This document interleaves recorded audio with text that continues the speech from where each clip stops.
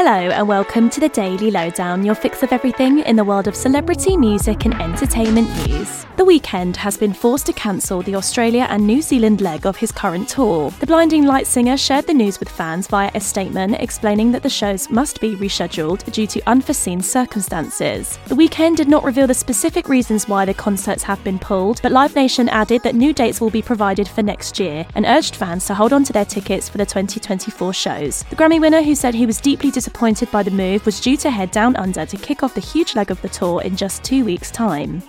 I've been trying to call.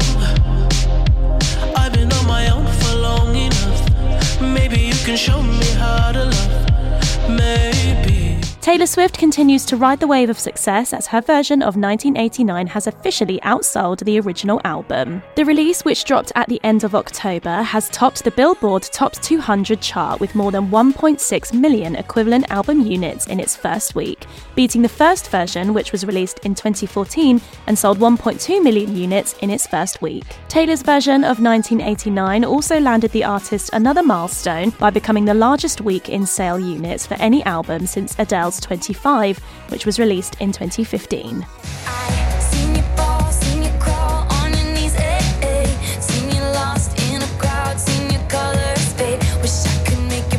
Robbie Williams has admitted the release of his song Rude Box is his biggest regret. The singer told NME that despite the song being a success, he wishes he didn't release the track as the first single from his 2007 album of the same name, explaining that if he'd put it out later, his fans might have understood the song more. The track was a different sound for Robbie and sparked debate among his fans, but the song ended up being nominated for an Ivor Novello Award. Meanwhile, Robbie has been getting candid about his life and career ahead of his Netflix documentary, which is due for release on the 8th of November. It's astounding what's happened in my life. But the past has me in a headlock. Legendary singer Barbra Streisand has quit showbiz and music. The funny girl actress, who has won 10 Grammys and many other awards, told the BBC that at age 81 she wants to live her life and have more fun with her children and husband around her. Barbra was chatting in what she said would be her last interview as she promotes her recent memoir, My Name is Barbara, in which she talks about her glittering showbiz career as well as her personal life. My Name is Barbara is out now. Life is a moment in space when the dream is gone. It's a lonelier place.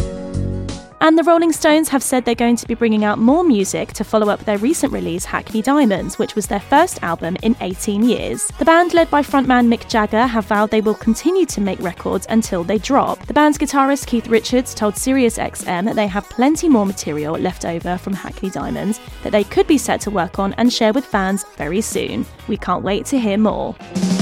I hear the sweet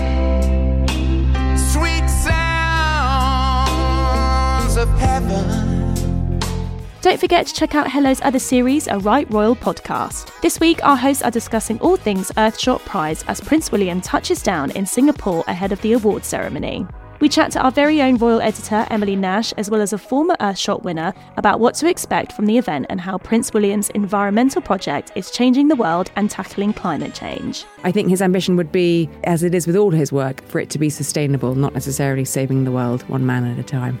Search A Right Royal Podcast on all platforms to listen now. And that's your Daily Lowdown from Hello. Check out our social media channels and hellomagazine.com for more news and updates on your favourite celebrities.